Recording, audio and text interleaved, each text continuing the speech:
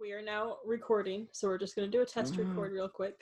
So I currently am speaking at a volume I would speak if I was talking about Booksmart 2019, director Olivia Wilde. Amy, I would like you to now do the same. I am also speaking about Booksmart 2019, director Olivia Wilde. SG. I am also speaking about Booksmart 2019, directed by Olivia Wilde. And Antonio, the ghost. I am also speaking about Booksmart 2019, directed by Olivia Wilde. Thank you all for joining us here today. Be a fan, the Fine Arts Friends, where we talk about movies all day. It's Chris and Amy J. Spoilers ahead. Hi, I'm Grace. And I'm Amy. Welcome to our living room floor where we are looking at the fabulous face and vague outline of two of our wonderful friends, SG Maldonado Velas. I'm so sorry. That's fine. I've been up since 6 a.m. I'm the face. The face. And Antonio Rotero Gomez. The spooky outline. The spooky outline of The teeth. I have notes. I've written down notes. I'm prepared. Down any notes. Oh, I have all of them up here. That's what I did. I was like, I'll remember God. that.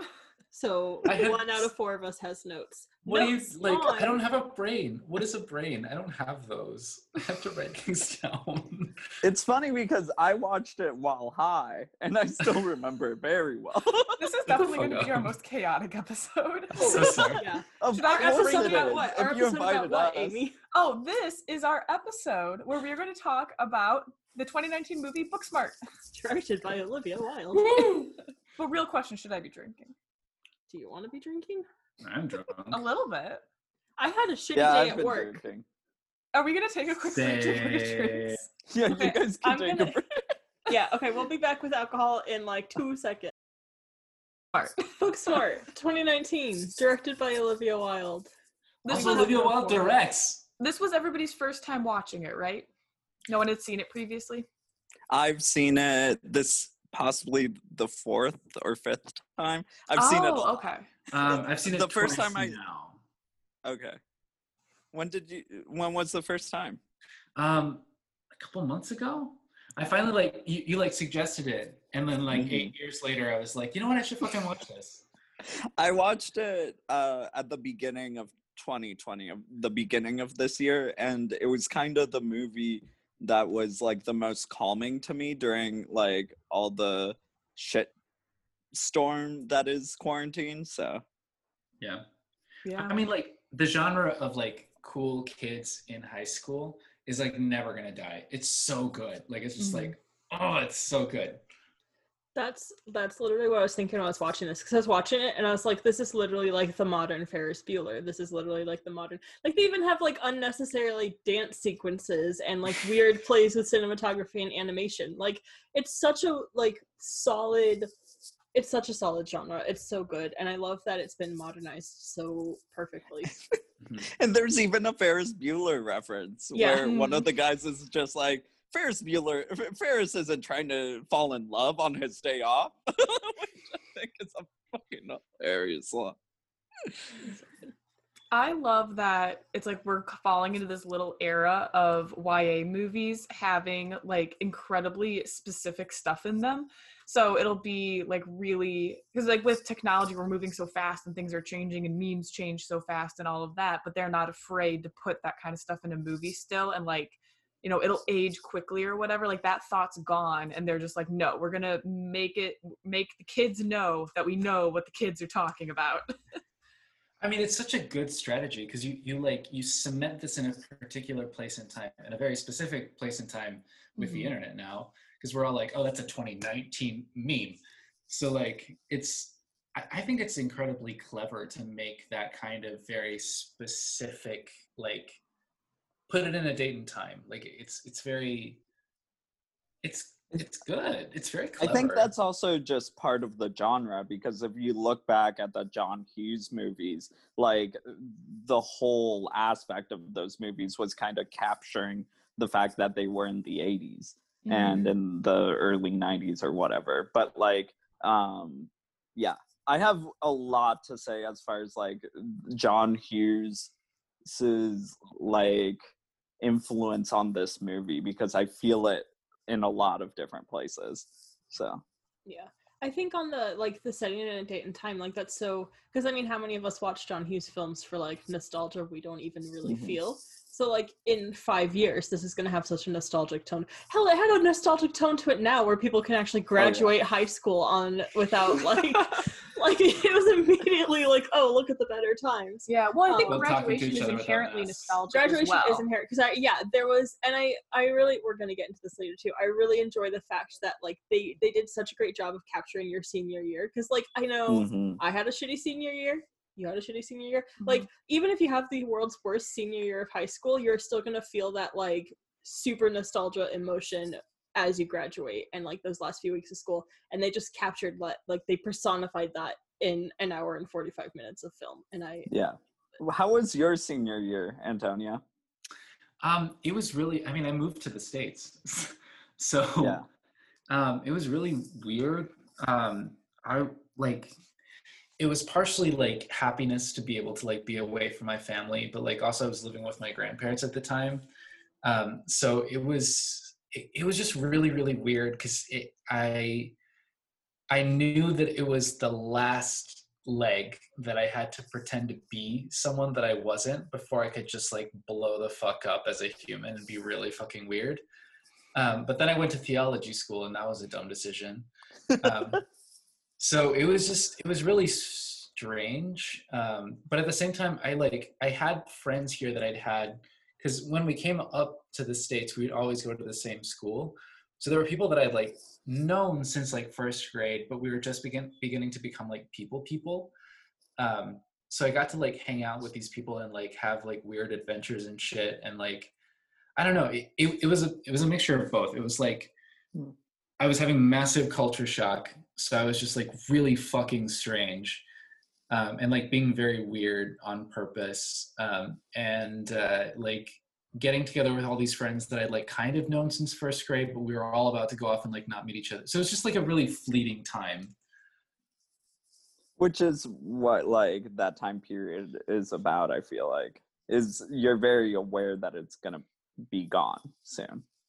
So well, and two, like the movie almost doesn't feel like it takes place in like the single day that it does. Like I didn't realize that, because like I knew that. I watched it, I knew it was all in one night, but I didn't like really realize it until I thought about it, and I was like, wow, it was all one night of them having like this last hurrah and all these like big moments and trying to make the most of it, and that feeling of like you haven't done what you're supposed to do and you haven't like lived to the fullest of your teenage years or whatever. Like I think that's really relatable for a lot of people. Yeah. It was just, it's a really weird time to like say goodbye to everybody, but like also it's really exciting because you kind of like realize that this is the last time that you have to pretend somebody that you've been for a really long time. So you're kind of like, I feel like I was really beginning to show exactly who I was to my friends, because I was like, if they don't like who it is, I only have to be with them for like another year. So like I really got to be like really, really fucking weird. And like say shit that was like really incriminating. And I remember like making out with boys at like parties because I was just like, yeah, fuck you, punk rock. Like it doesn't mean anything if I fucking kiss boys. I'm just doing it to like fucking get a rise out of you. Lo and behold, I'm a little bit gay. But just a little? Like it's just a little tiny fucking bit. Like it was really fun because I knew that it wouldn't matter at all, because like who the fuck was gonna tell on me? Like snitches get fucking stitches. So I could do whatever the hell I want. Like it's a really weirdly magical but stressful time, and I think that's why it's such a good genre. I remember hitting a point at the end of my senior year where I knew I wasn't going to stay in contact with almost anybody, so like nothing mattered anymore. Like all bets were off, not in like a super crazy way, but just a like I didn't have to worry about what people thought anymore because it wouldn't matter in like 6 months or like 2 weeks or however long was left, which is also why I ghosted the boy who thought he was dating me at the end of senior year. I also ghosted the girl I was dating from. But like, it's really then weird to watch like the airport scene at the end where they're so emotional about saying goodbye and they're like, it's only a year. And now I'm like, you guys were friends in high school. Like, it kind of doesn't matter. I'm like, I know this is so sad and like, it's super, super fucking sad at the time. But like, the adult me is like, this doesn't matter. You guys aren't going to be friends anymore. That is the thing that always gets me with this movie. So like, they nail like the feeling of nostalgia with graduating, but they don't hit anything after. So like, as soon as you're like 3 years out of high school, you're like, you're gonna break up, you're not gonna talk to each other anymore, and you will last, but you'll only see each other every other year. Like, Yeah. I The thing is, like, with their friendship, I do believe that they will stay friends. They won't stay as close of friends as they were before, but from just the dynamic, I can't imagine them at least being that type of like one time a year friends. It feels like projection. Yeah. Fuck you. I feel like part of the fun of this movie is that I projected so much of my college experience onto it. Yeah. Like, just like our group of friends, like I like that, like super fucking tight knit, like queer, like just I've literally never been closer to people in my entire life, like before or after, like than that group of friends in college.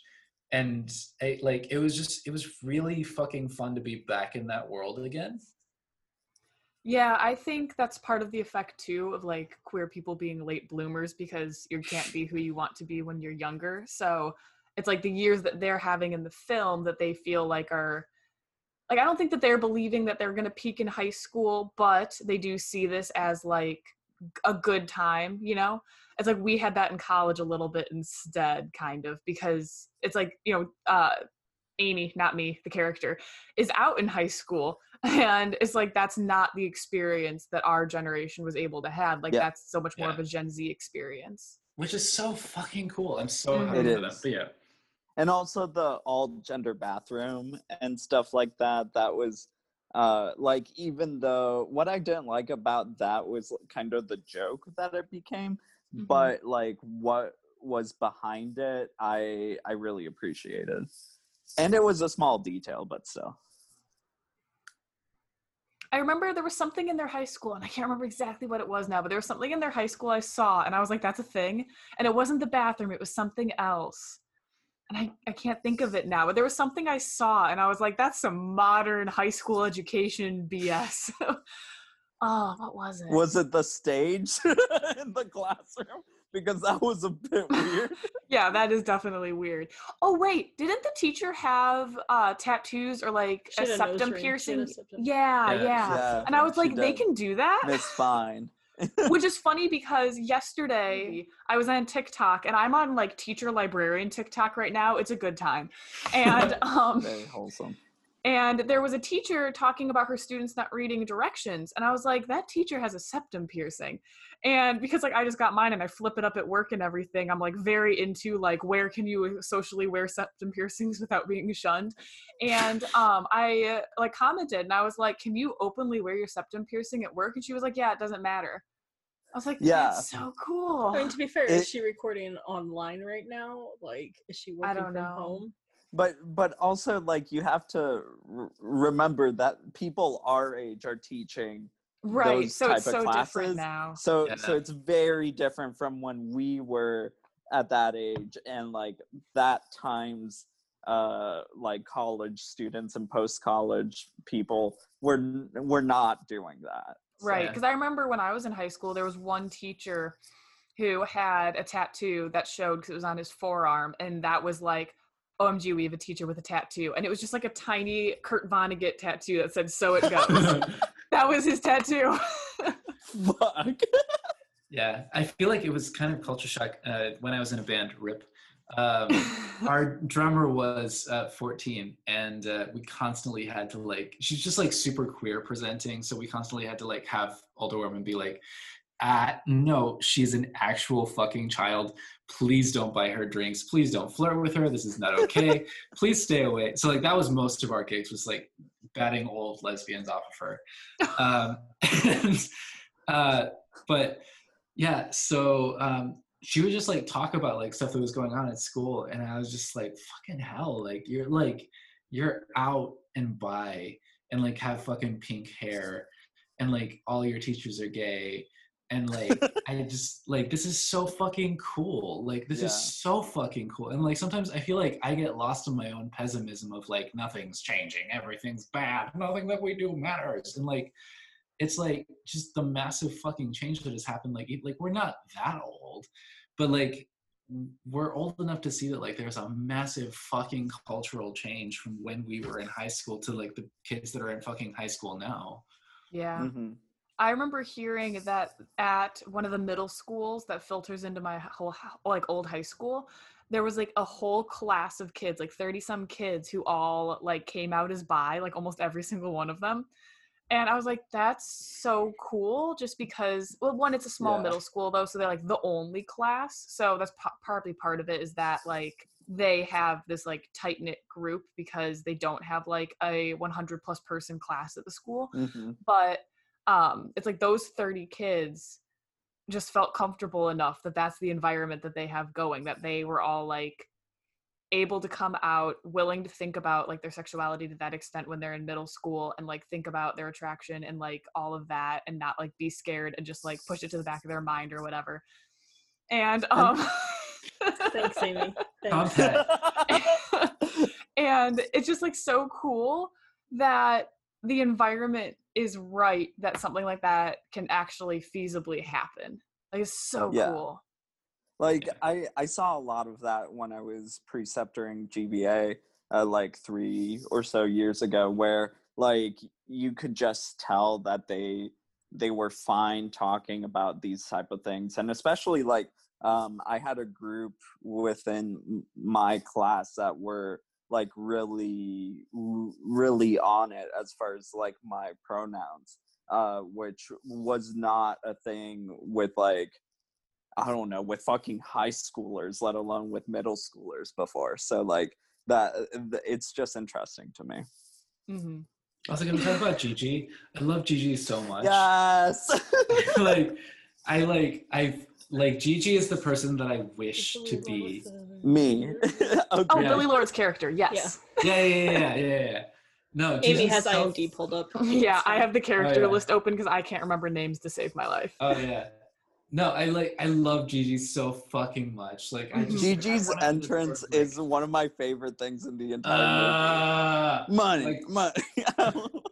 Pulling up in the it's so good. Gigi is like so like mystical, and I love it. I love like characters like that where they're just like, they're inexplicable because there's actually no way to explain them. Mm-hmm. Or it's like, how does she get from party to party? No one knows. They don't care that there's no explanation. She's just magical realism. Yeah. But also like the fact that she, I love at the end where we find out that like it isn't all like rainbows and sunshine for her. Like there is like a reason why she is this way to some extent, which I wish they had gone in a little bit more, but that is the role of that type of character, that type of trickster character. It's supposed to be kind of like continuously moving. So yeah. But I love Gigi, and I think if you put me and Antonio together, you could get one Gigi. I can see it. And one of the theater kid. Yeah. The theater kids were great, were the ones taking it so seriously, and the one just wants to be the center of attention. Like, they were great. Oh God, it was me in high school. It was so embarrassing watching that, because it was just like, shit, I fucking did. Like, I did that with literal fucking reenactments, and like I was like Queen Victoria's son, and like had to learn how to waltz and shit. And I was like, that was me. I took it so goddamn seriously. This is so embarrassing, but I love it and I miss those days. But like I just felt so called out. Yeah. It reminded me of my drama kid, like time in high school and stuff. It kind of hits the like the pinnacle of it, and instead of just showing you like a moment of that pinnacle, it just like extends it forever. So like, or just exaggerates it even more, which is just beautiful. I feel like it would be kind of fun if we all say what character we think is the closest to who we were in high school. Easy. Too Shit. easy. Oh my god. Everyone freaks out and I'm just like, I have to think. I'm looking at the cast list. Give me a second. okay, well, I'm I'll going through go. all of them in my head. I'll go because mine was absolutely from the start, and not even just because she's a lesbian, Amy. Oh yeah, totally. Like I had that relationship with my best friend in high school where like I was the one who was like, yeah, sure, and went along with everything, and I was like the slightly introverted, like I'm only out here because someone dragged me here, that kind of person, and also a lesbian, though I was not out to myself or anyone else. Yep. But yeah, no, and like that's a fairly common character, especially I think in YA kind of films and settings and stuff.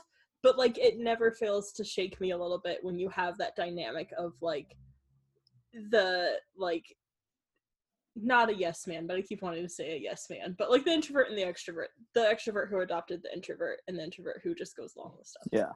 Yeah. And is also probably gay. It's me. Oh my god.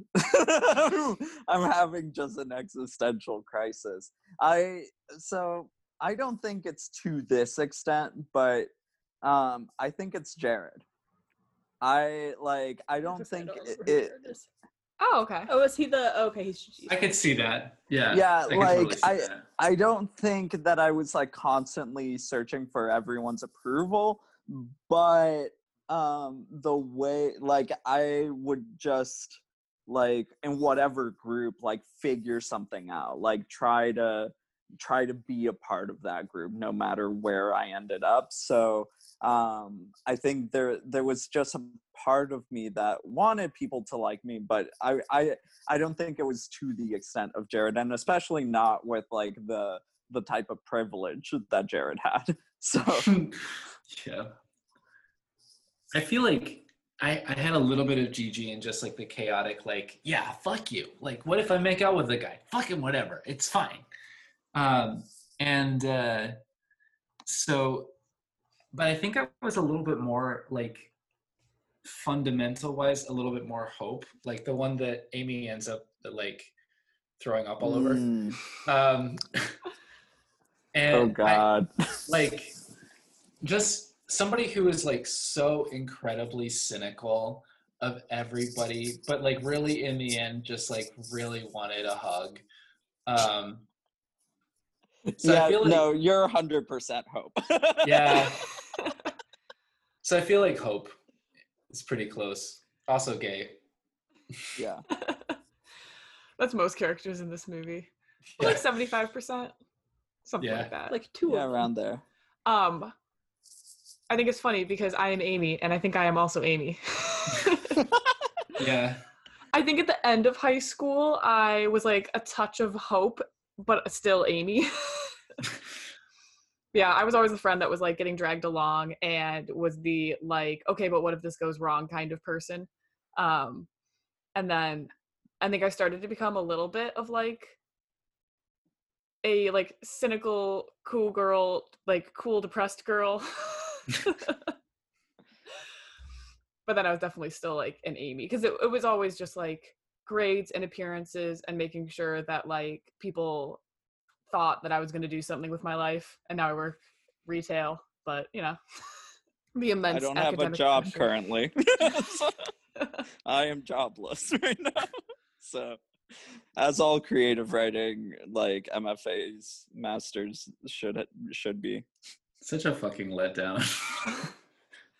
It is incredibly unfortunate that like of all the people we know that got humanities degrees of some sort, I know like 2 people who are actually like using them how they wanted to. Yeah. It's fine. Hopefully YouTube channels take off and Get a creative writing degree just to become internet famous. I mean, truly, that's what I wanted since I was like 14. So like, fucking whatever. Apparently I mean- now when they like ask kids what they want to be when they grow up, they all Yeah. say YouTubers, and I'm like, that's really scary. That's so valid, though. It I mean, is. how many Like, of I us totally said we get want it. to be Same way that- actors or like singers or something like that? Yeah, it's the same way Yeah. that like we would say actors or whatever. So Right, because too, yeah, I guess how many people, at least at my school, it was like there was a good like 6 kids in every single like class who wanted to be singers and like go on singing shows like American Idol and stuff. So I think, yeah, YouTuber is just the new, like, I'm going to try out for American Idol when I'm 18. yeah. Same. Is American Yeah. Idol still on? Is that a thing? It had its Is last it? season a while ago. Did it? I think Okay. so. I think so. That ended. X Factor ended, I'm pretty sure. That's fine. We got Like, One all the shows Direction. are That's all done. we needed. Now it's all about the Yeah. Masked Singer. One Direction and Little Mix. Little Mix is pretty good. Oh wait, and didn't whatchamacallit, Fifth Harmony came out of there even though they're like over. Let's not talk about Fifth Harmony. They're fine. It's okay. Yeah. There's a hierarchy of things that have come off that show, and One Direction was up there because of Zayn and fucking Harry Styles. I'm a little I- surprised there wasn't a Harry Styles reference of some sort in Booksmart or like a One Direction joke or something. Hmm. Same. That I would mean, have he's been very been- topical of them to do. It was He's- 2019. They broke up in what? 2016. Yeah, but even then, like Yeah, but it like was people still always formative talk for a about lot the of like people. every girl was crying when they found out that One Direction broke up kind of stuff. I actually know somebody who was a camp counselor for like troubled juveniles, where like they'd get sent to this camp if they were like delinquents. And when Zayn left One Direction, they had to have an emergency staff meeting to talk about how they were going to handle the fact that all of the campers were like losing their minds. And I've heard that a bunch of times where like there was teachers who got like emails being like, your students are going to be extremely upset today. We've already had so many people crying in the bathrooms. Like you need to not like be bad about this. Like you need to take this seriously and like be there for them. Oh my So- god. So a that's similar so thing, good. a similar but weird thing happened to me when I went to JBA as like a middle schooler. And this person is problematic now, but when Michael Jackson died, I Oh. was in JBA. It was the very last day of JBA, and everyone was fucking freaking their minds out.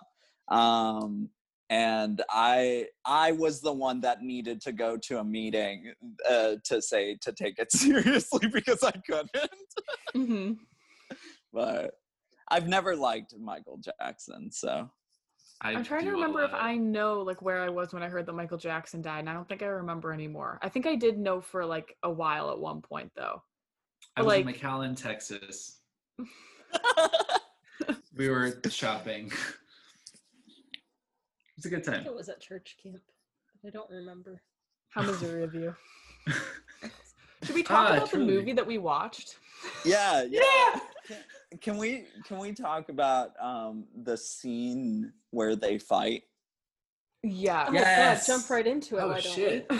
Yeah, Fuck, well, yeah. well, like we've been talking about characters and so on, but like that scene where they fight is so like fascinating as far as just the unraveling of those characters so beautifully and so quickly.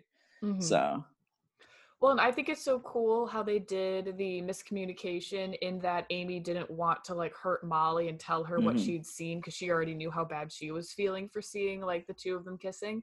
So it's like she's not telling Molly, but in not telling Molly, she's never going to be able to get her to leave. And I think that's a really good way to do miscommunication where it's like out of the goodness of her heart rather than just like people being stupid.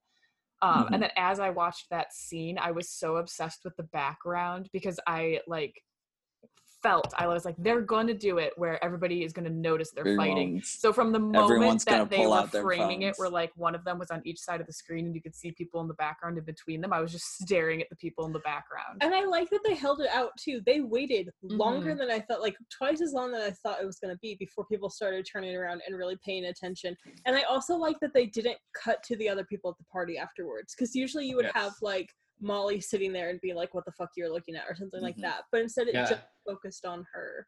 It'd be Like- like zoom cut, zoom cut, zoom cut, zoom cut. But this was Yeah. just like one One long shot. solid, yeah. Mhm. Yeah. And it was I- one take as well, which I really liked. Yeah. Yes. Yeah. I mean, that made like, can you imagine like splicing the audio together of like different takes? No. Like, that's like, just how would you make that sound organic if they use different takes for different part of that phrase? Like Mhm. that, like how would you do that as an editor? Like, god damn, you have to be like fucking Hercules. But Mhm. yeah, it's also such a good like slow devolve of it. Like that's such a good way. Like it just goes and goes and goes and goes, and that's like how it would feel in that moment. You don't stop. You don't look anywhere else. And I feel like maybe I think I slowly realized, especially through this last watch through, that I don't like Molly that much. That I feel like Molly is kind of too mean to Amy. And I think that's And- often how those friend dynamics work, though, where you have one person who's kind of the leader and then you have the follower. Like the leader isn't usually that nice to the follower.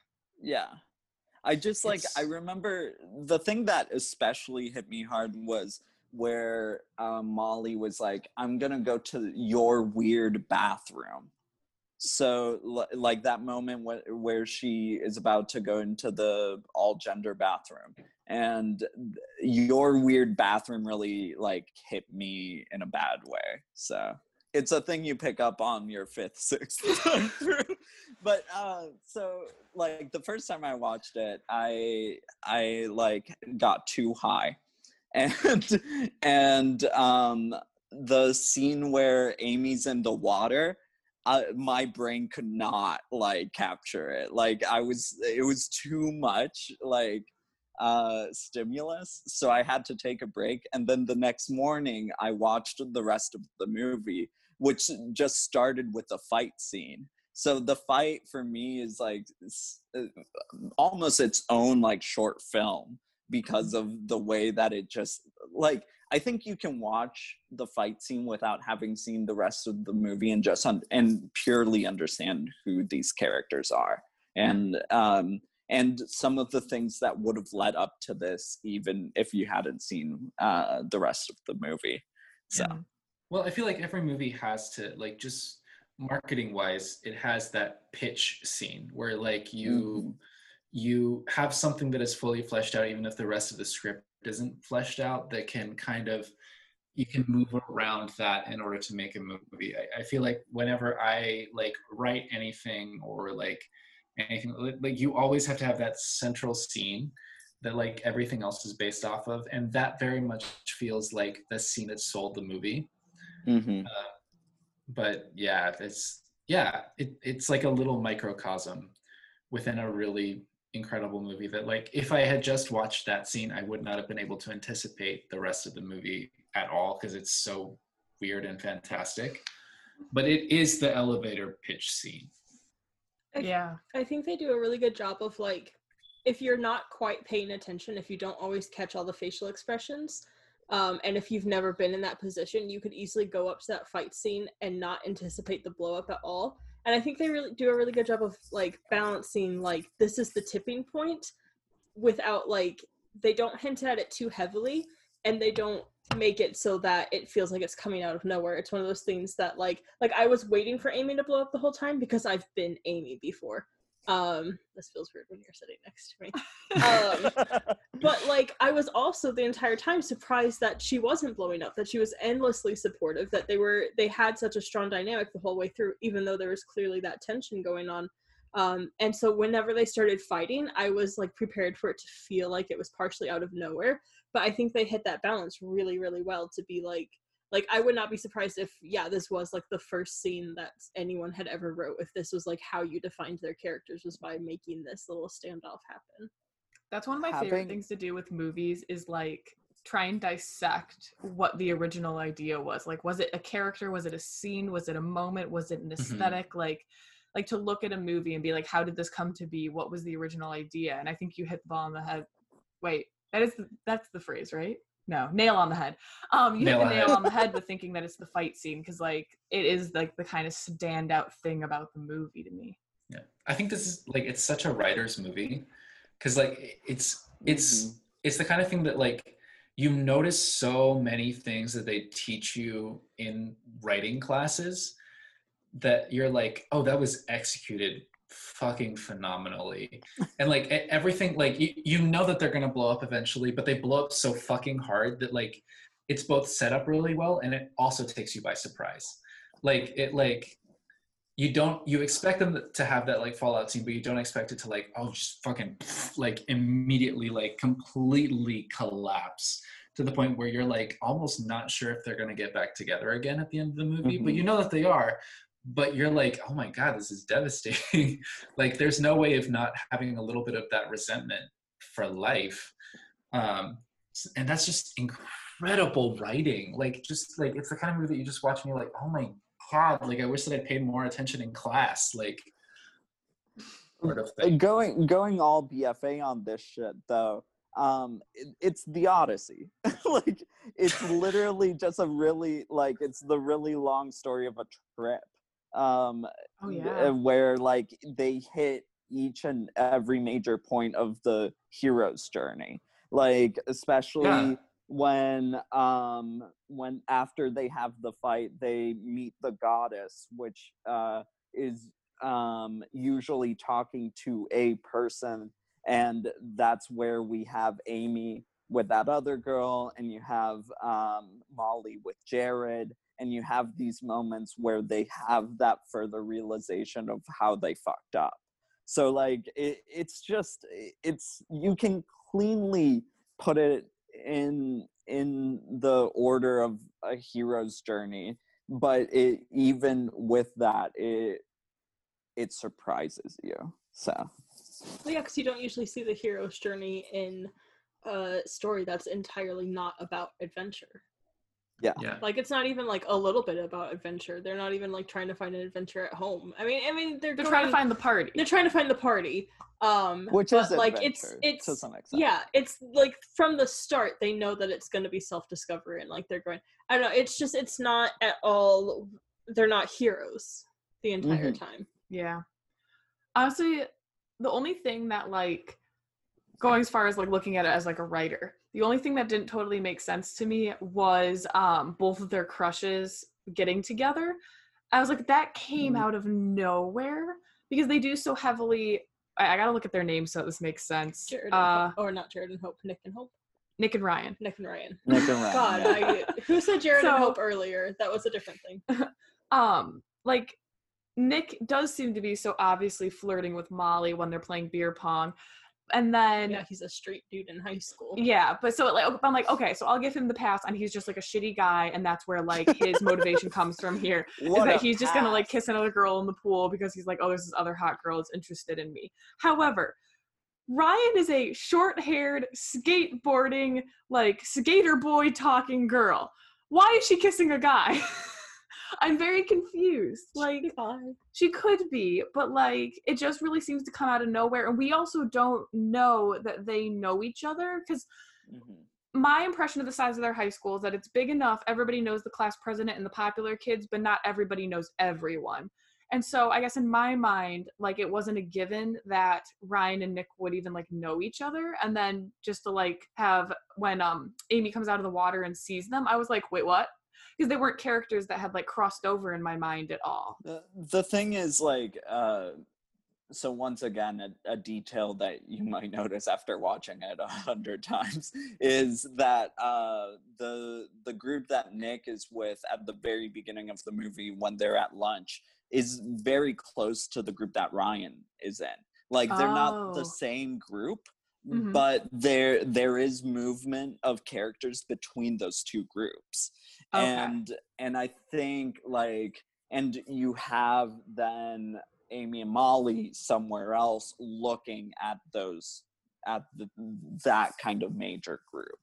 Yeah. So I think like I think it is supposed to be unexpected that they get together or whatever, but also not like completely off the wall, like what the fuck is happening. Right, like, so they kind of set it up that we should know that they know who each other are. I mean, Yeah. Ryan's also the one who was like, there's a party at Nick's house tonight, and like, which like could just I guess be I forgot like about that too. But yeah, I That guess is I just true. thought that Nick was popular enough that he was the kind of kid who'd throw a party and anybody could show up and it would just be Yeah. whatever. I also feel like, which they never explicitly stated, and maybe this is just because we've watched Tom Holland's Spider-Man recently, I feel like I'm going somewhere with this. This felt like a magnet school. And maybe this is just my experience of like growing up in Missouri. That many kids in a class going to like Ivy League schools or like coding opportunities at Google or whatever, like that has to be some sort of like rich kid, great opportunity. Wait, sorry, what's a magnet school? It's so some states, districts, whatever, will do it where you choose your high school not based on location, but on your interests. So you'll have like a fine arts school and you'll have like a STEM-based school. And it'll be like an entire district has those. And so like you send your kids to whatever their interests are. And Okay, we call that focus on preparatory school in Mexico. Sure. I would like to just briefly say All right, the phrase, suburb, let's go. Nickelodeon's victorious. Yes! I was waiting for Antonio. I was like, if there's anyone. Because, like, yeah, they are, like, a performing arts school, and that's why they are all, like, singers and stuff and, you know, whatever. But it had the same kind of, like, vibes just because That's of the, also like, fun. outdoor lunchroom situation, and it's in LA, and everybody has, like, these really strong, like, characteristics and aesthetics and stuff. So it's just, like, what came to mind. I was just like, victorious. I could totally see that. I fucking love Victorious. It's so good. Like, it's so bad, but it's so good. Yeah, like that scene where they're like doing the like improv game where they like have to, the first thing that they say has to be the next letter of the alphabet.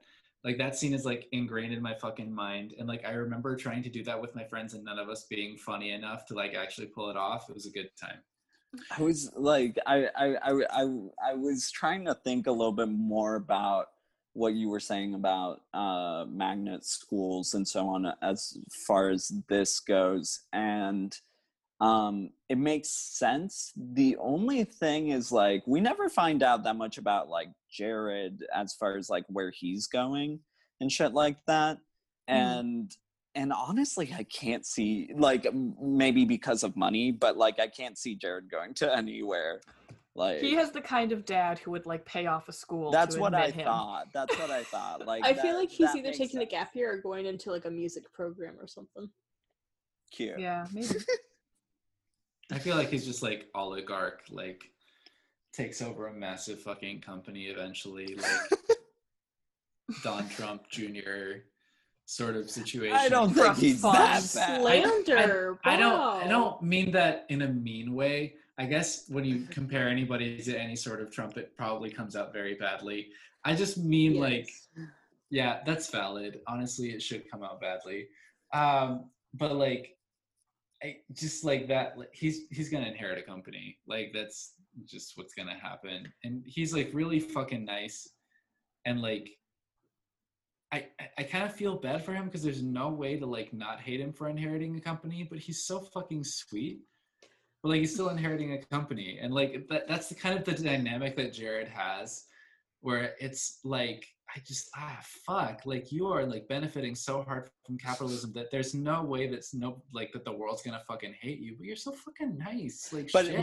I think he's working on actually being introspective. Like I feel like you're getting that slowly, like especially once Molly like is just like you can't buy people's affection. Like I feel that if we were following his character throughout the night, that would be the inciting His incident. arc. Like, Yeah, no, that's true. He has a really good character arc. for a very small character to some extent. I feel Yeah. like that happens a lot in this movie though, because I feel like I don't remember her real name except for it's like Abigail or something, but Triple A also has like, she starts out by saying shitty Oh, stuff God. about Molly, which like maybe it was Yeah. deserved, but she starts out by saying like really horrible stuff and ends up being like one of the people that she talks to about everything like that. I feel like everyone has like, other than maybe Nick and Ryan, everyone has a little bit of character growth in this. Mm-hmm. Yeah. Mm-hmm. And I And feel they're like just even flat love interests Yeah. because they're not meant to like.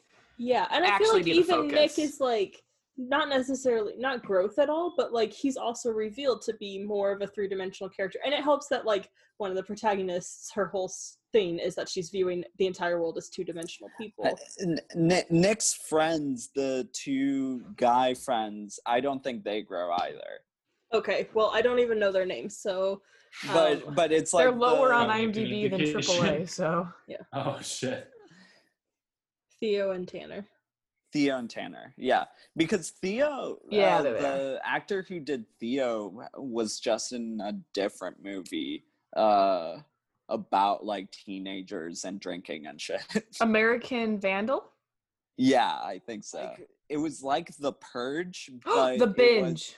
The Binge, yes. I was like, this has to be it. He was just in that movie, and like I liked him in this movie, so I was almost interested in watching The Binge, but like the trailer was shitty. So It's funny because it looks like the guy who plays Jared is in this as well, and oh, so really? Huh.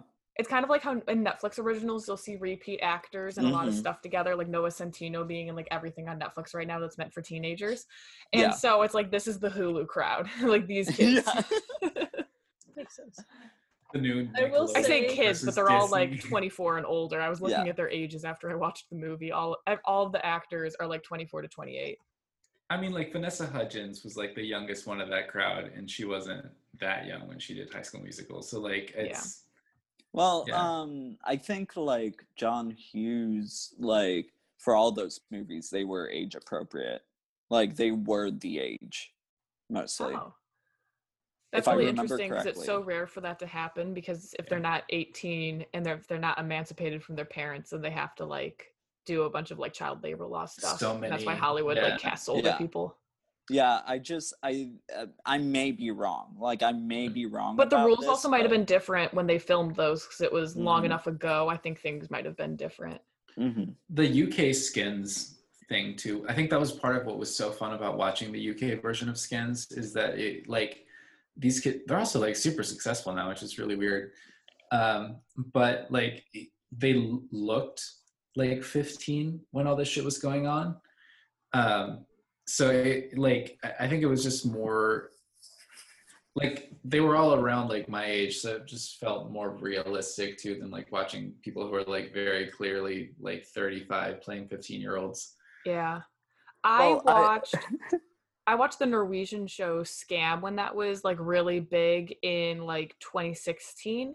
And that show took off so much because one, the actors were the correct age, and two, they didn't wear like a lot of makeup and do a Mm. lot of like retouching and stuff. So they just like genuinely had like pimples and dark spots and like all of that on their faces. And then the third thing was that they like so each episode of the show aired on the actual cable in Norway like once a week, but they released the clips over the course of the week, each day of the week. So like kids would be sitting in their math class and it would be like, there's a new Scam clip out about like something that happened at school in that their fictitious school on like today. And then the characters also had social media where they would be posting throughout the week. And so it was like real time fictitious. That's so cool. teenagers. Yeah, and then at the Why end of the hasn't week, that they been would done compile more? it all into the episode. Why hasn't that been done more? That's so like It was so cool, and that's why it took off. So Yeah. now there's like Scam for all these different countries. So they have like Scam Italy, and then there's like 3 of them in the US. There's like Scam like Austin, Texas, or something like that. Like they're really random cities. And but it's totally different Scam characters, Portland, Oregon. and they're like repeating the same stuff now because they know that the most popular season was the season that had like the gay lead. So then now they try and do like a gay season for every single like spin-off of the show, and it's getting like really tired now. But that first show they did, like the actual Norwegian one. Like when I watched this, there wasn't even an American dubbed version or like an official version with English subtitles. Like I was watching it illegally on Google Drive because there was people who like recorded it in Norway and uploaded it to Google Drive and put like captions on it themselves. So then the captions would be like literally what like kids in Norway had put on it. And sometimes they'd be like, I don't know how this slang translates, but here's the general idea, and just write that on the screen. That's I hilarious. think I still have a season on this computer because you gave it to me. I still have it all on a backup drive. It was really good. That feels like Drag Race Thailand.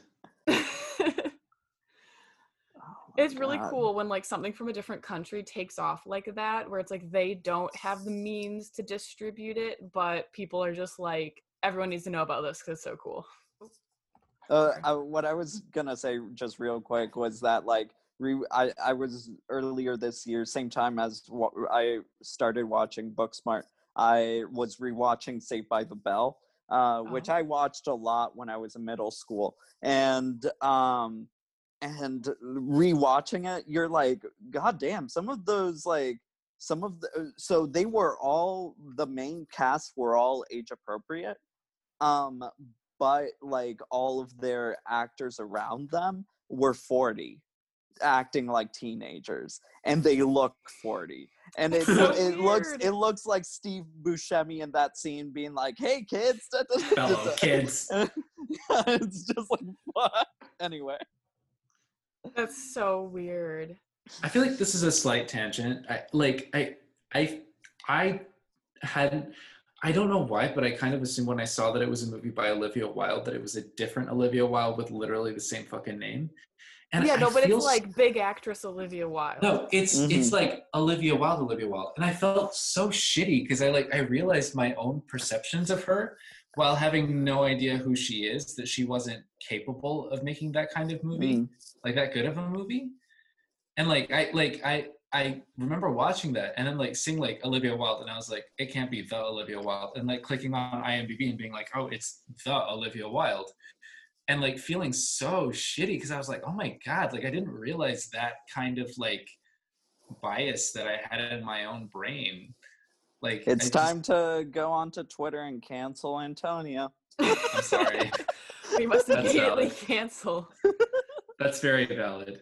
But yeah, no, I was just like, it was one of those things where you're like, I've gotten over all my like fucking like feminist bias, and then like you watch that and you're like, oh, no, I haven't. Like shit, I need to work on myself a little bit more. Like internalized sexism. Anyway. I'm now looking at her IMDb because I was curious what else she has directed. And Booksmart's the biggest thing that she's directed, but she is a producer on she's directed a lot like of music stuff. videos and stuff. Yeah, because I saw there was an Edward Sharpe and the Magnetic Zero song that she did a music video for. Yeah, and a Red Hot Chili Peppers video. She talked about it on Colbert when she was on there for Booksmart. She talked about like why she got into directing and especially like being an actor, being able to learn from like a lot of really good directors. But I just wanted to talk for a little second about Jason Sudeikis in this movie, because I think he plays the perfect principal. Like he just plays the perfect like kind of dumb car with all of the lights and everything. I was like, this is amazing. Is this Cardi B? like that is possibly one of the best the parts principal of that that like wants the kids to love them and is like, I'm hip, I get it. Like the Love Simon principal too, who is like trying to be like relatable and cool and be like, I get you kids, I get you. Also Amy's parents, who were Will Forte and Phoebe from Friends. Lisa Kudrow. They reminded me a lot of Emma Stone's parents in Easy A. Yes. Yeah. Like these really also, like overly supportive. Who's the mom in Easy A? Lisa Kudrow. Well, for a second, I was like, is it Lisa Kudrow? Because she plays the mom in something else. Yes. No. Lisa Kudrow is that person she talks to she's in the principal's really office. bad counselor, yeah. The mom is Patricia Clarkson. Okay, well, that's why I thought it was Lisa Kudrow for a second. She is in that movie, though, and is a older woman that tries to give her advice. Doesn't she condemn her for being, I don't know, it's been forever since. She kind of does. She throws condoms at her and is just like, here you go. Don't get any, like, problems and don't contract anything. And she's like, I'm not actually having sex with people. And she's just, like, not listening to her. And she's like, yeah, sure you're not. And, like, throws more condoms at her.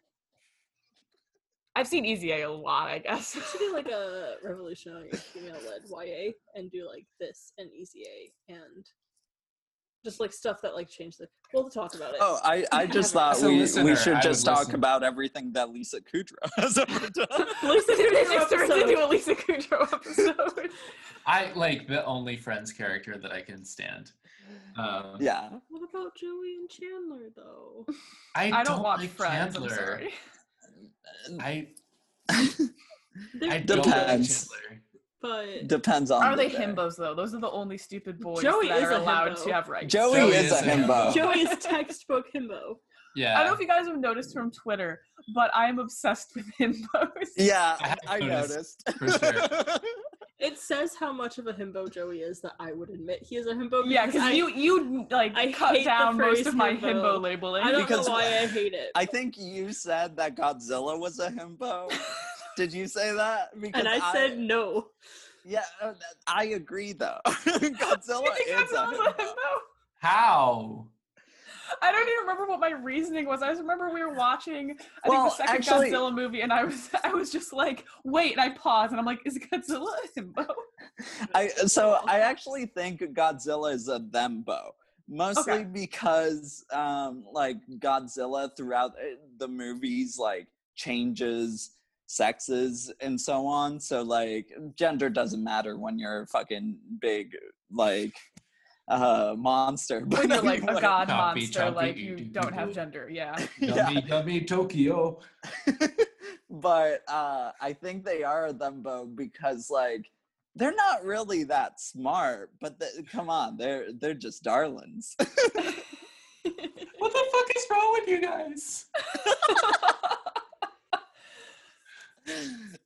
I love like taking like lingo such as himbo that has become so popularized in the last like since quarantine and just like overly running with it. It's like my favorite gag. It's my favorite thing to do. The why you're just original on himbo was TikTok. Dave the Barbarian. Yes. The original himbo is Dave the Barbarian. Okay, the original himbo Changed was my someone mind. in the 80s. We figured Johnny this out Bravo. the other day. Yeah, himbo dates all the way back to the 80s. It It's is not an like 80s modern. term. I thought it was much more and modern. there was a than that. lot of himbos in the 80s. Really? So like I agree Dave the Barbarian was one, but you're disrespecting the ancestors. You can't disrespect Oh the himbo no, ancestors. I'm disrespecting the, The himbo forefathers. ancestors. Is there any himbos in Booksmart? I don't think there is. Are there? Not. Jared is Jared almost beefed a up. himbo. Yeah, if Jared beefed up, he would be. Yeah, Jared Jared's is like the Chad light of himbos. Yeah. But there's no quite jocks a in Chad. this film, which There makes me aren't. think it's a magnet school. Interesting. But I thought we were supposed to in some way assume that what's his face Nick and the his guy- friends. the guy who's with Ryan. Nick. Okay, throwing a football during Nick, the lunch yeah. hour does not make you a jock. No. But he's I the thought closest they thing the school talked has, I think. I thought they It's a talked magnet about school. like him being in a sport at I some mean, point. you still have sports at magnet schools, but because their defining personalities are not sports, he is not a jock, and thus it is a magnet school. This is my thesis for the episode. It's all about magnet schools. I feel like it's also kind of like, oh my god. I feel like this next point that I'm about to make is reading way too much into the movie that is not actually there. But I like. Welcome to It's the Yes Good podcast, or the BFAF podcast. Yeah. Yes, good. Yes, good. yes, good. But I just like jocks aren't as jockey as they think they are in high school. Like looking back on all the people that I thought were jocks in like high school, I'm like, you are kind of scrawny and like weird. So like if I were to see you cast in a movie as a jock, I'd be like, not believable, cast someone else. So I don't know. I think that speaks to the delusion of the jock in high school, where like they're not actually that jockey. Like if we had just like stepped back for a second and been like, let's look at this dude. How can I bully him? He's bullyable. Let's do this. Has anybody else watched Euphoria? No, I haven't, fucking no. want to though. Oh, I'm just thinking about the jock guy in Euphoria. Like he has so much depth because all of those characters do. But he's still like really jockey, and that guy who plays him, that actor, is like 6'7". And so I'm just like, I'm thinking about you saying like they're scrawny, and I'm like, yeah, he's like a 27-year-old playing an 18-year-old. But I'm like, he's so tall. he's so tall. I want to watch Euphoria so fucking It's bad. so good. I binged it in 2 Like just the song, like the one that's on TikTok. Like I listen to that song on fucking repeat, and like if that There were song so is, many TikTok sounds I didn't know were from Euphoria until I watched Euphoria. The like, I'm not supposed to be here right now because I'm dressed like a hooker is from Euphoria. oh, I love the like the what a fucking pussy, like that one. Yeah. Like that sound all over TikTok is fantastic. I want to watch that show so bad. Like I feel like it's one of those shows where like even before I've watched it, I know that I'm gonna be fucking obsessed. You definitely are because of the aesthetics and everything. You're gonna love it. Yeah, like I know that I'm gonna be one of those cringy like Euphoria inspired like makeup look. Like that's 1,000% gonna be me. You gotta buy like little sequins to glue to your face and get glitter. I can't Totally. wait to watch that YouTube video of yours. You'll have to, I already have like scripts for like 3 different like I videos. assumed. So Well, you have scripts for 3 like 60-minute videos. One thing that I like, if Grace has her thesis statement, my thesis statement about this movie is that I think directors and writers who were teenagers around the age that they watched John Hughes movies are now taking those kind of like ideas from John Hughes movies and making them more palatable in a more diverse and like a politically correct world. Like I feel like there will be scenes that 20 years down the line we will most likely cringe at, but I feel like it's moving towards a more accepting place, which I don't necessarily think John Hughes wasn't aware of what he was doing, but what I think connects with Booksmart is Sex Education from Netflix. Have you guys watched it? I've love seen the it. first episode because I keep trying to get into it, but I just haven't like actually watched all of it yet. I love I sex think ed. Yeah, I think like Sex Education is that it's like they literally said that this is just like John Hughes movies, but like when we think more about like present ideas of sexuality and gender. So I appreciate the fearlessness of this kind of thing. One of the video essays that I'm fucking writing about is I'm just very, God, this is such a boomer take on everything. But I really think that we've done ourselves a disservice in the like liberal progressive sphere of making people afraid of saying things that are dumb. And like I would much prefer to be like, say, a Lady Gaga, where like it's not that everything that she says is not like, it's not that she's never said anything that's problematic, but it's that she like really was kind of fearless and like moving towards that than like being like Anita Sarkeesian, where it's like, actually Care Bears is kind of ableist if you think about it. And like I think we have to work with a sort of fearlessness if we want to achieve something. And I, I just admire people who allow themselves to look dated. I admire people who are okay with like, oh, in 20 years, this is going to look like garbage. Because I think we should all be okay with the world outgrowing us. Like I'm working as a person, the thing that I'm working towards the most is I want to be okay with people leaving me in the dust. And that's just like something that I, as a person, value very much, of like the ephemerality of who I am. I just really, really value people who allow themselves to die. But like, I don't want to take up Antonio's space. character growth. Dying, just in a more wholesome sense. Before it was suicidal. Now it's like just giving up the ghost. But I don't know. I really. It's a very complex thought that's really hard to like distill into like one word. But I really am trying to allow the world to be okay. I'm trying to be okay with the world. Sorry, this is not great phrasing. I'm trying to be okay with the world outgrowing me. And I want to be excited about that because that means that the world is progressing. And that's what I love so much about Booksmart is that like I can see that high school is already not the place that I went to high school in. So it feels like a personal triumph for me that like the world has gotten better and my experiences are no longer relevant. And this is good. Like I'm becoming obsolete and this is a good thing. But going back to Grace's point, I think it is for a particular type of like school and in a particular place like LA. Because like if looking back to like where I went to high school in Kirksville, fucking shit has not changed that much.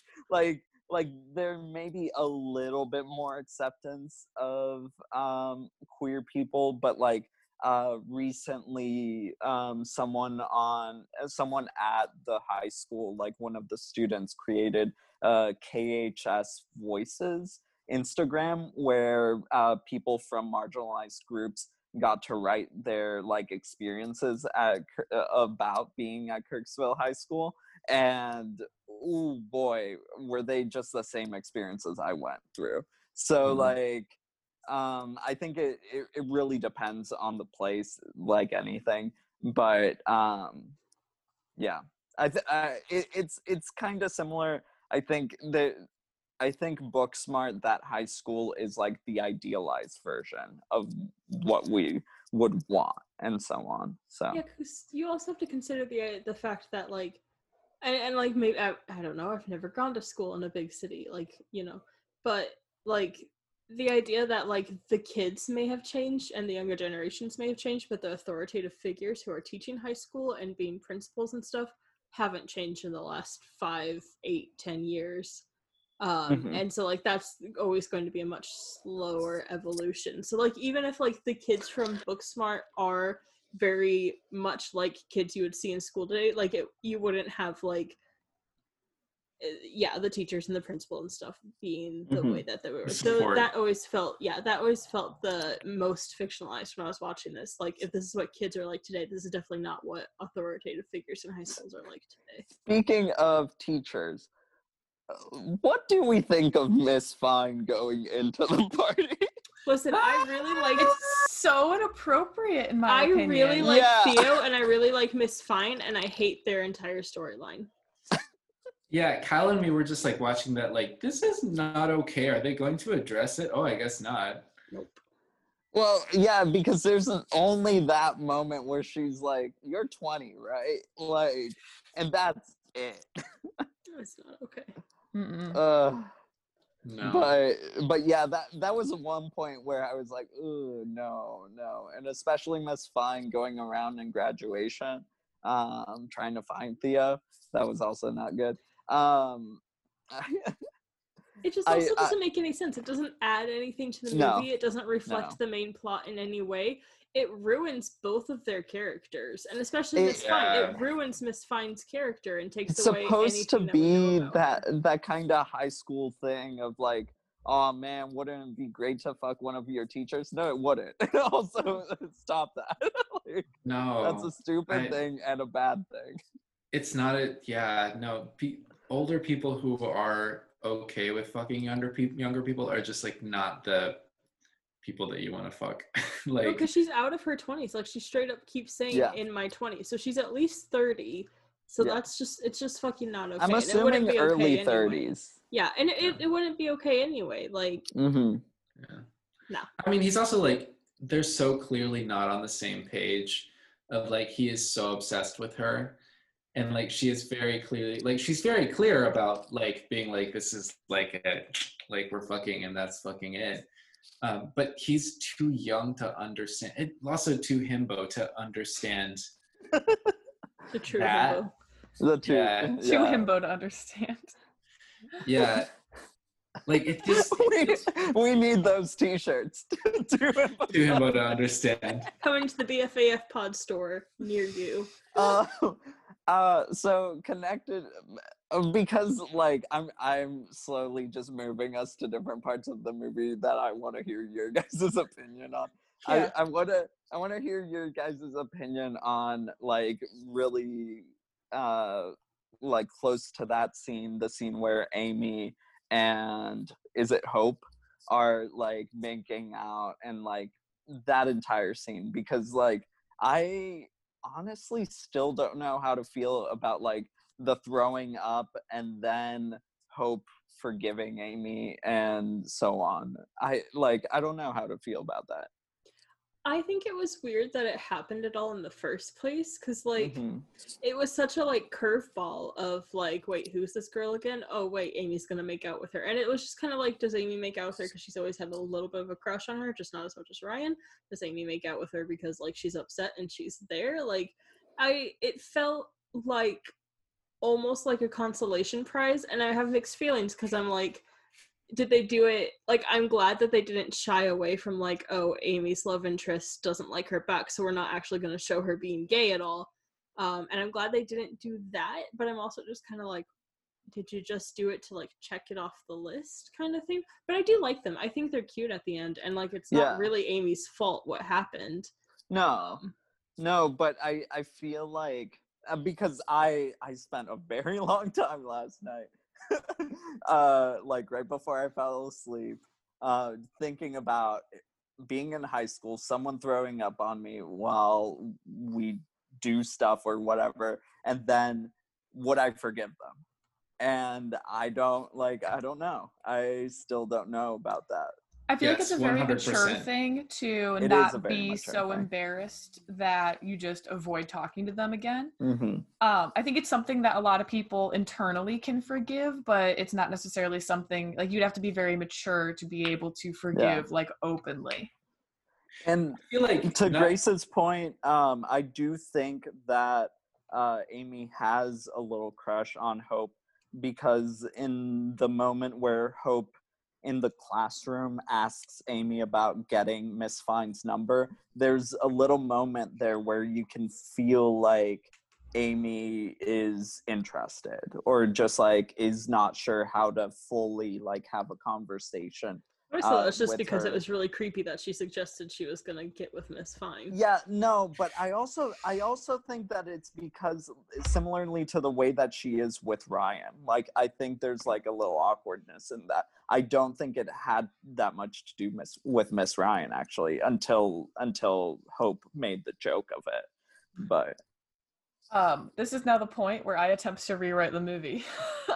Here we go. So I think what would have been really cool, and this was partially just because this is part of my high school experience, but would be if Molly being the leader friend and Amy being the follower friend, if like Molly was really pushing Amy to pursue Ryan, but she obviously has a crush on both Ryan and Hope, but like Molly's decided that Ryan is the better option. And maybe it's because Ryan skateboards that Molly's like, well, she's definitely going to be gay and Hope's not because like she's femmy or something like that.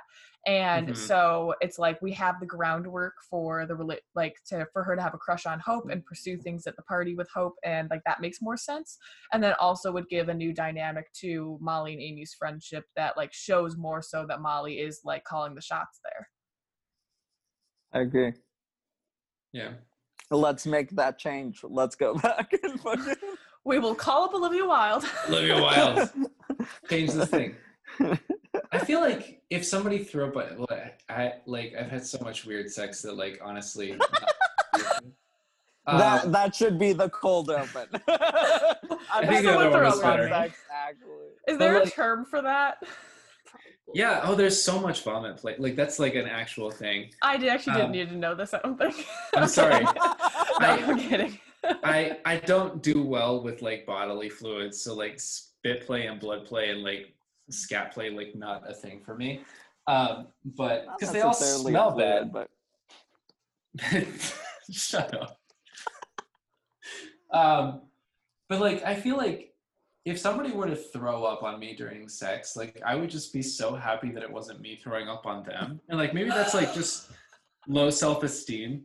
But like whenever like sometimes during anal sex, like somebody gets shat on. It's like there's nothing you can do about it. Like it's not like an active like fucking turd. It's just like you pull out the dick and there's a little bit of shit on it. And like I'm just like so relieved when like there's shit on my dick as opposed to like when somebody like I have shit on somebody else's dick, because I'm like there's just such a relief that it wasn't me. That like Antonia, we're not on the They Them podcast. I was gonna say this is like our most intense episode, but like I don't feel like we crossed any lines. Like, this is they them shit. Yeah. But yeah, literally. I feel like I would just be so relieved that it wasn't me, that I think I would be fine. Okay, so I think there's too like an aspect of being somebody who's very, very scared. This is like my experience.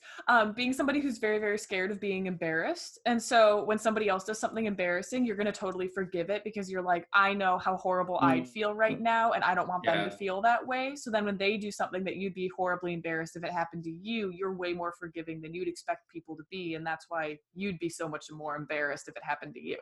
Oh, totally. Yes. 100%.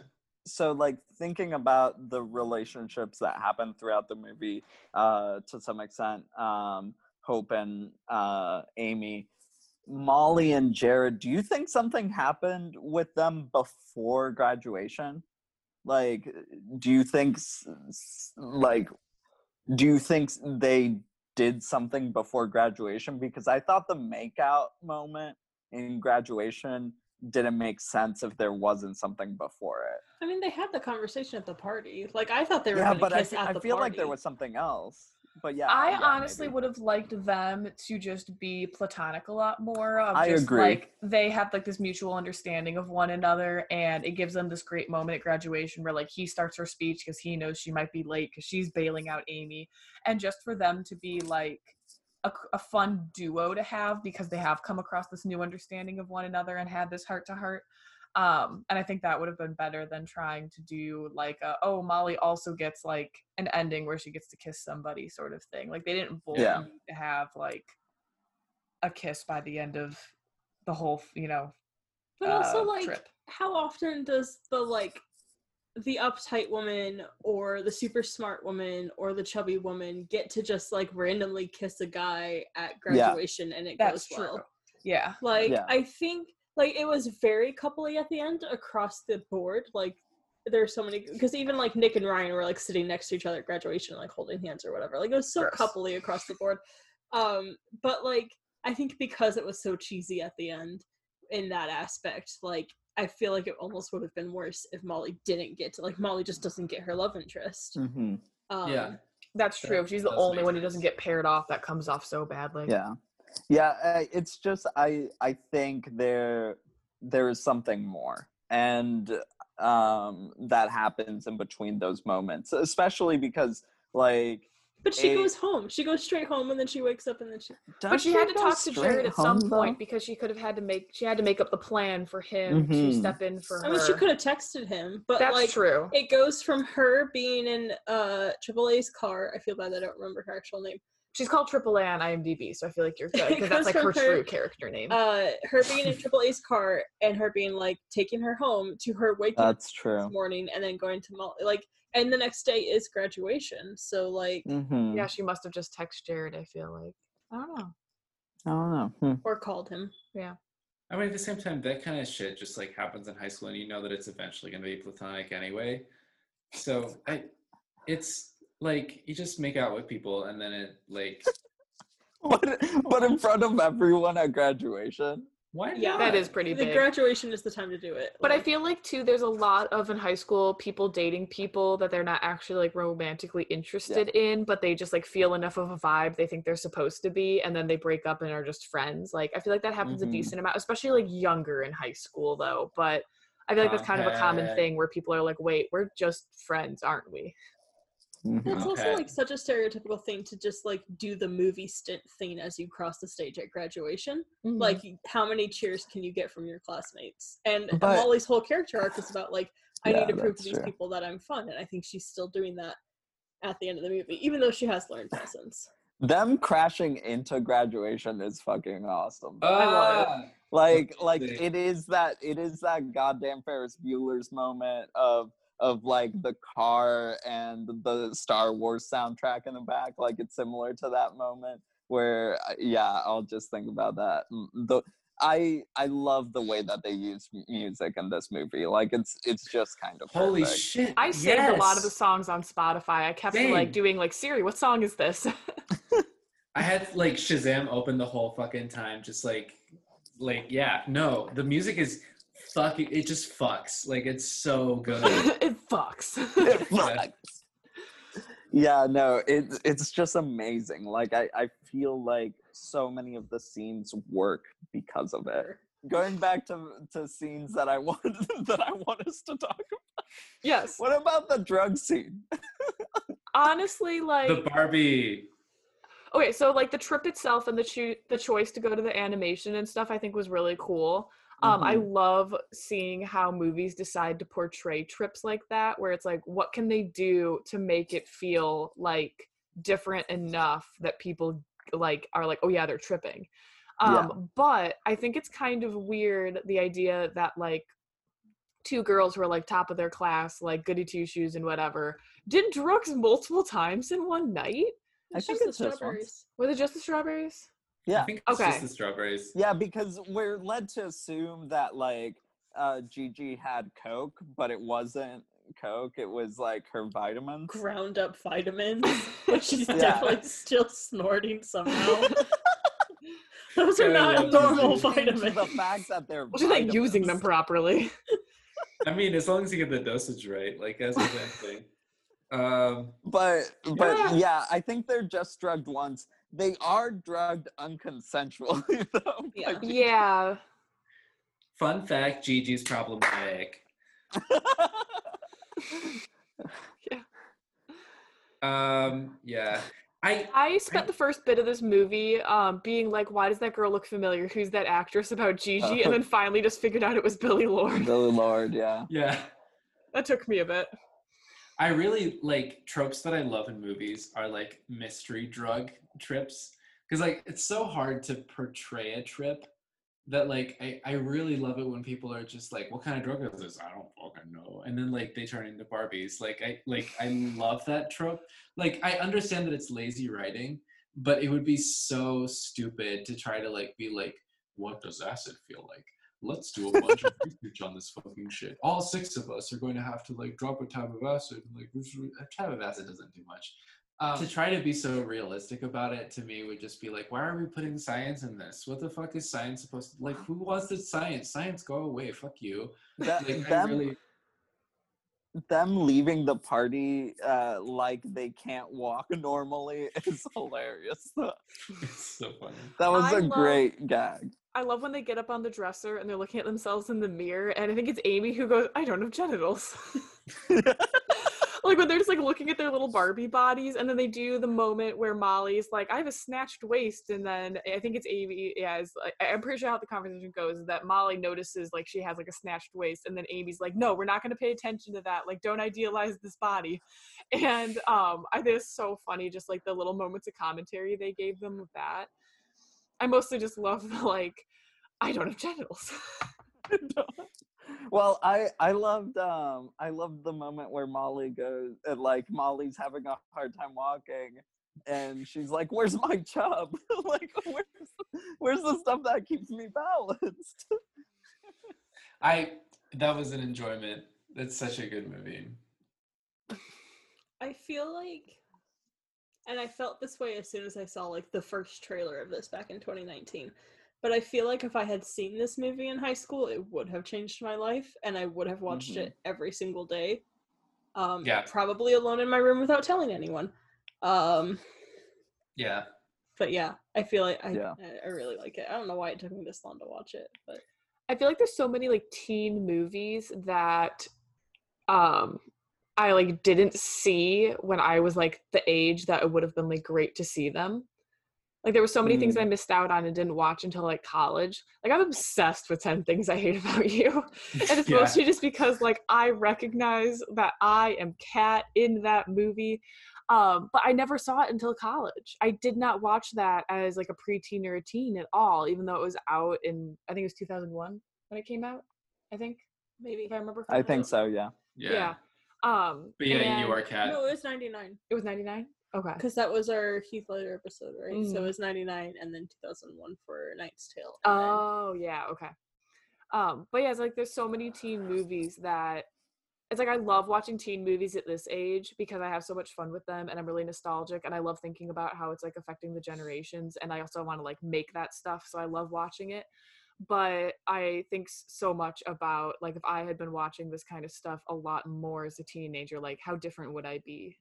I think there's also like, though, like I think it's easier to watch, especially if like it's a teen movie that you're gonna relate to so hard. Like watching that as the teenager relating to it is fucking hard because you can't. There's no hindsight and there's no.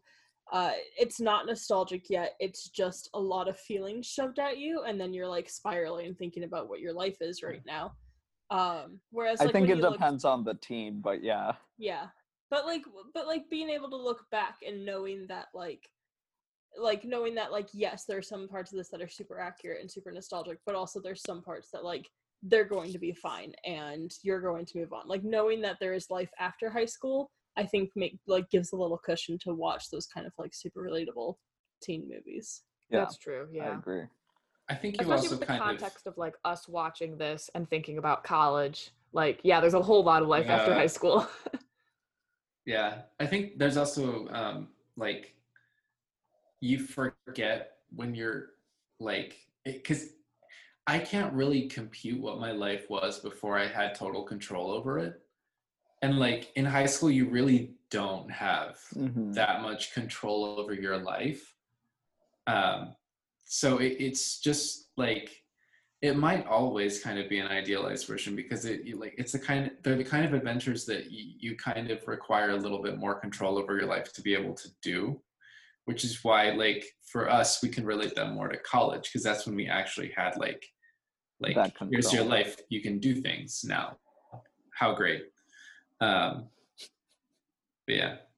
On that note, just throwing it out there, where the fuck were Molly's parents this entire movie? I don't know. Okay, so when I first started it, I thought, and I don't know why I thought this, there's no base for it whatsoever, but listening to the like inspirational thing that Molly's listening to, for a second I was like, oh, is that her mom? And like her mom died and that's why she's working so hard. Like that was the backstory I made for her. Her mom's dead. After like 5 seconds. No, but like if her mom died when she was really young and recorded like motivational tapes for her, and that's why she's so gung-ho about like get a good school. That's so period though, like that's so 90s, but I feel like that's very possible. Yeah, I don't know why it just immediately I was so sure that's where this was going after like 2 sentences. You just made me think of the Queer Eye episode where it's the dad with the 2 kids and the mom's passed away and she like pre-wrote all of their birthday cards. Oh, I cried so many times over that episode. It's so cute. Oh, it gets me so much. Like, I cried telling my mom about that episode of Queer Eye. Oh God. I had the same thought about Molly's parents because, like, I thought maybe they were just like, we can't balance like two pairs of parents or whatever in a movie like this, but also like, I just wanted to have a better context of like why Molly was in some ways like she was, because we kind of get an idea of that with Amy and her parents being so supportive. So I felt so bad when they left after the parents made all of the food. Oh God. I know. Like, guys, they love you so much. Because you also know The they would have had a great time meatballs. there. Like, they would have like sat and watched a movie together and laughed so fucking hard. Like, they would have. It's not like they were trying to, like, her parents were lame, but it's not like they were trying to get away from like bad lame parents. They were just trying to do something different. Diploma meatballs, Grace. I know. Meatballs. I know. I need So anything cute. named diploma meatballs. That's why you think they're like the parents from Easy A. It's because of the very bad sense of humor. Overly supportive, bad sense of humor parents. Yes. The best trope. All I wanted back in high school. Overly supportive, bad sense of humor parents. I wondered a lot about that with Molly. But, I mean, it'd be so interesting if it was like her parents are both like super academics of some sort, and so that's why she feels so much pressure academically to like go to a good school and put so much weight on like the fact that she's going to a good school and stuff like that. Like, I think it would add a lot of depth for her, but instead it's just like she's a nerd and a tryhard, and that's like all we know. I think Well- it could also swing the other way though, where like her parents never really I think it achieved was like anything, working and class like, type of thing. yeah, like And she's like compensating a little she's bit. kind of thing. compensating, or like I was thinking like even more drastically, like not that they're working class, but that they're like they don't try at anything and never tried anything and have like settled in their careers in any way, and that's why she thinks anyone who's not like the absolute best is worth anything, because she's looking at her parents and like trying to overcome that. But like we just don't know. There's a side to her career, like, isn't it? Because like Amy's listed first in IMDb, isn't it? Like it's so weird that like Yeah. Amy is basically the main character, even though she takes on a supporting role in their friendship. And I think that's a really strange, because like we don't know anything about Molly's background. We don't know anything. Yeah, Amy is listed first on IMDb. That's And we see interesting. Molly Sure. first. Yeah. I would have put Molly first. Yeah, me too. And I think that's a really interesting way of like, I mean, go lesbians, but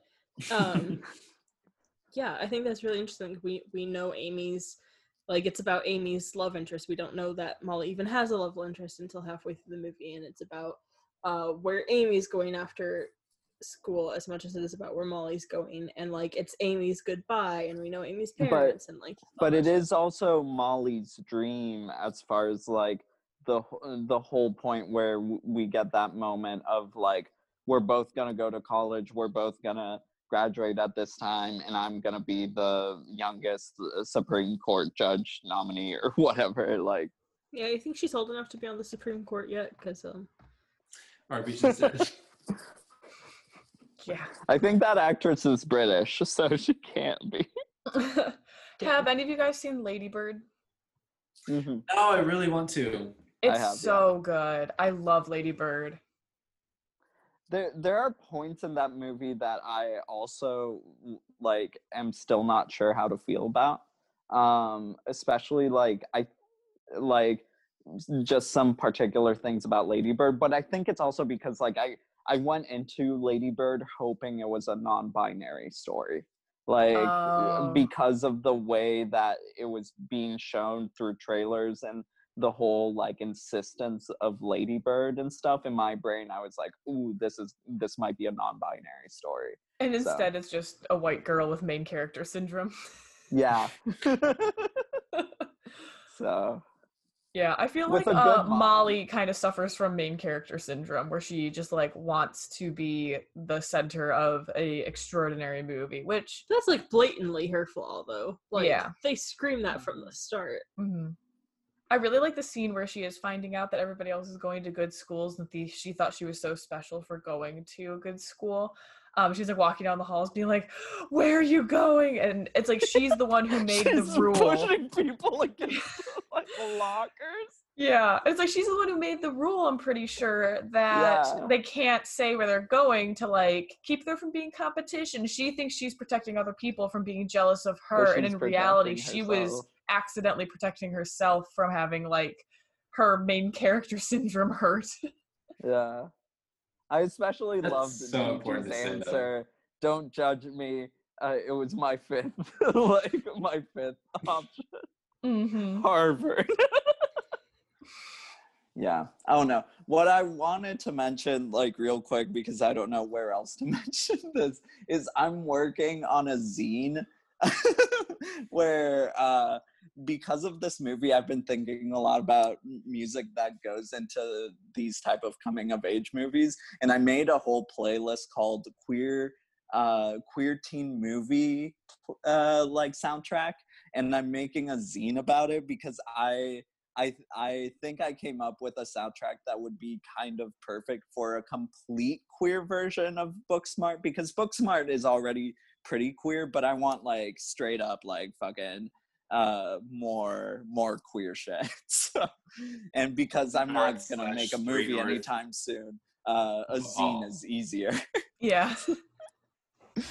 But I mean, that could be your like elevator pitch scene of like how you build something around it.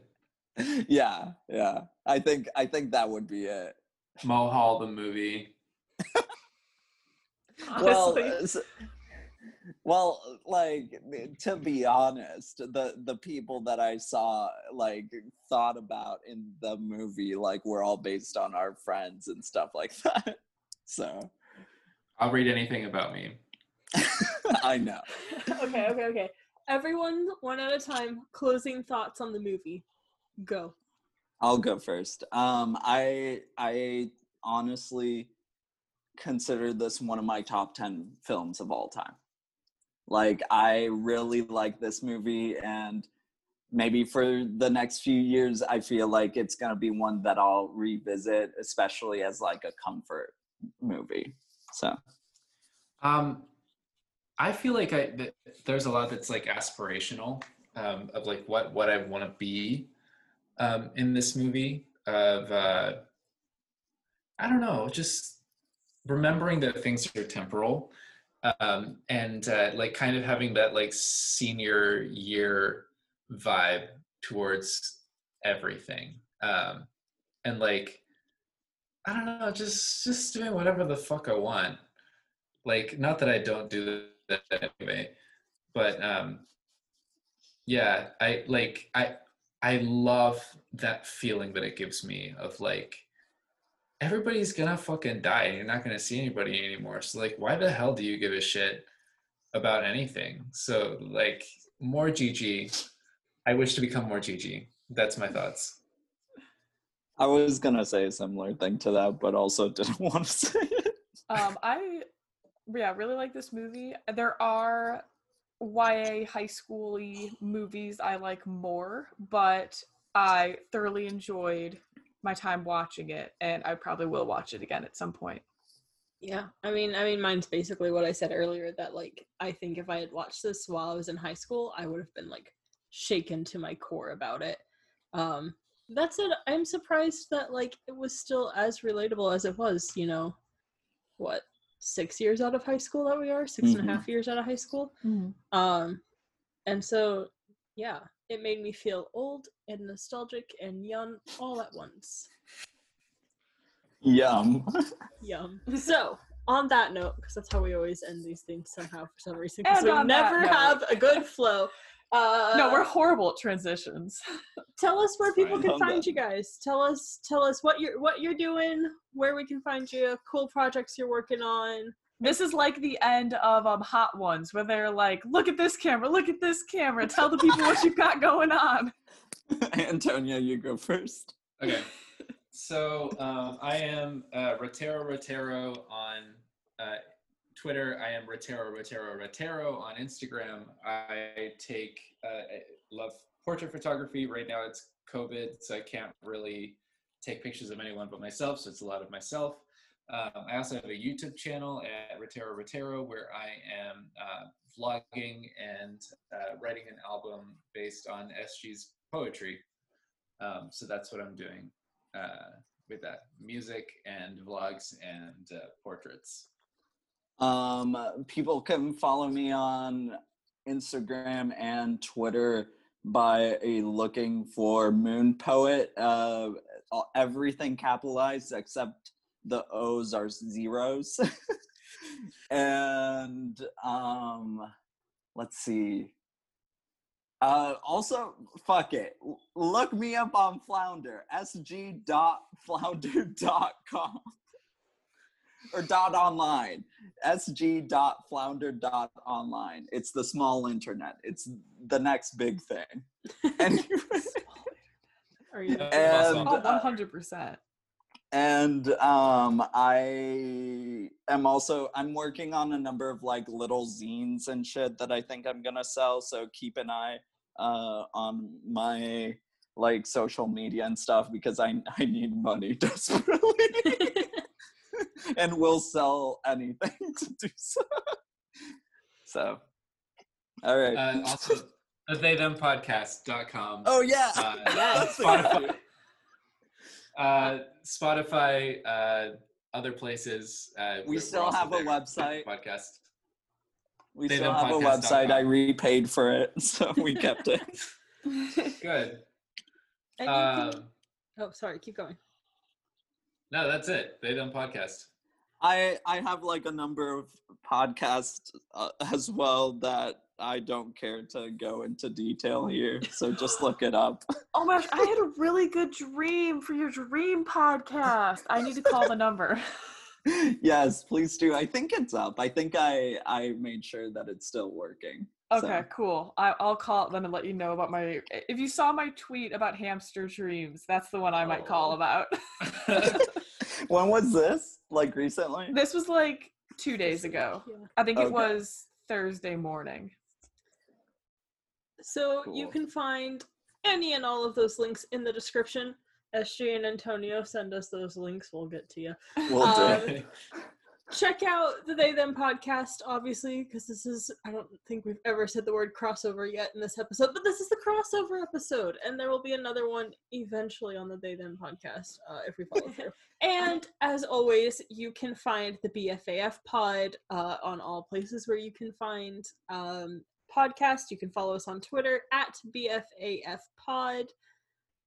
You can follow us on, it's been a while since we've done this, TikTok, Instagram. The Tumblr technically exists, but don't be looking for any good content there yet. It's Those very are all- boring. Those are all BFAF pod? Yes. I know these things off the top of my head. If you want You to guys email have a us, it's still TikTok? yes good. Yeah, We they have a do. TikTok. Technically, we have Grace's TikTok that we Converted turned into a BFAF.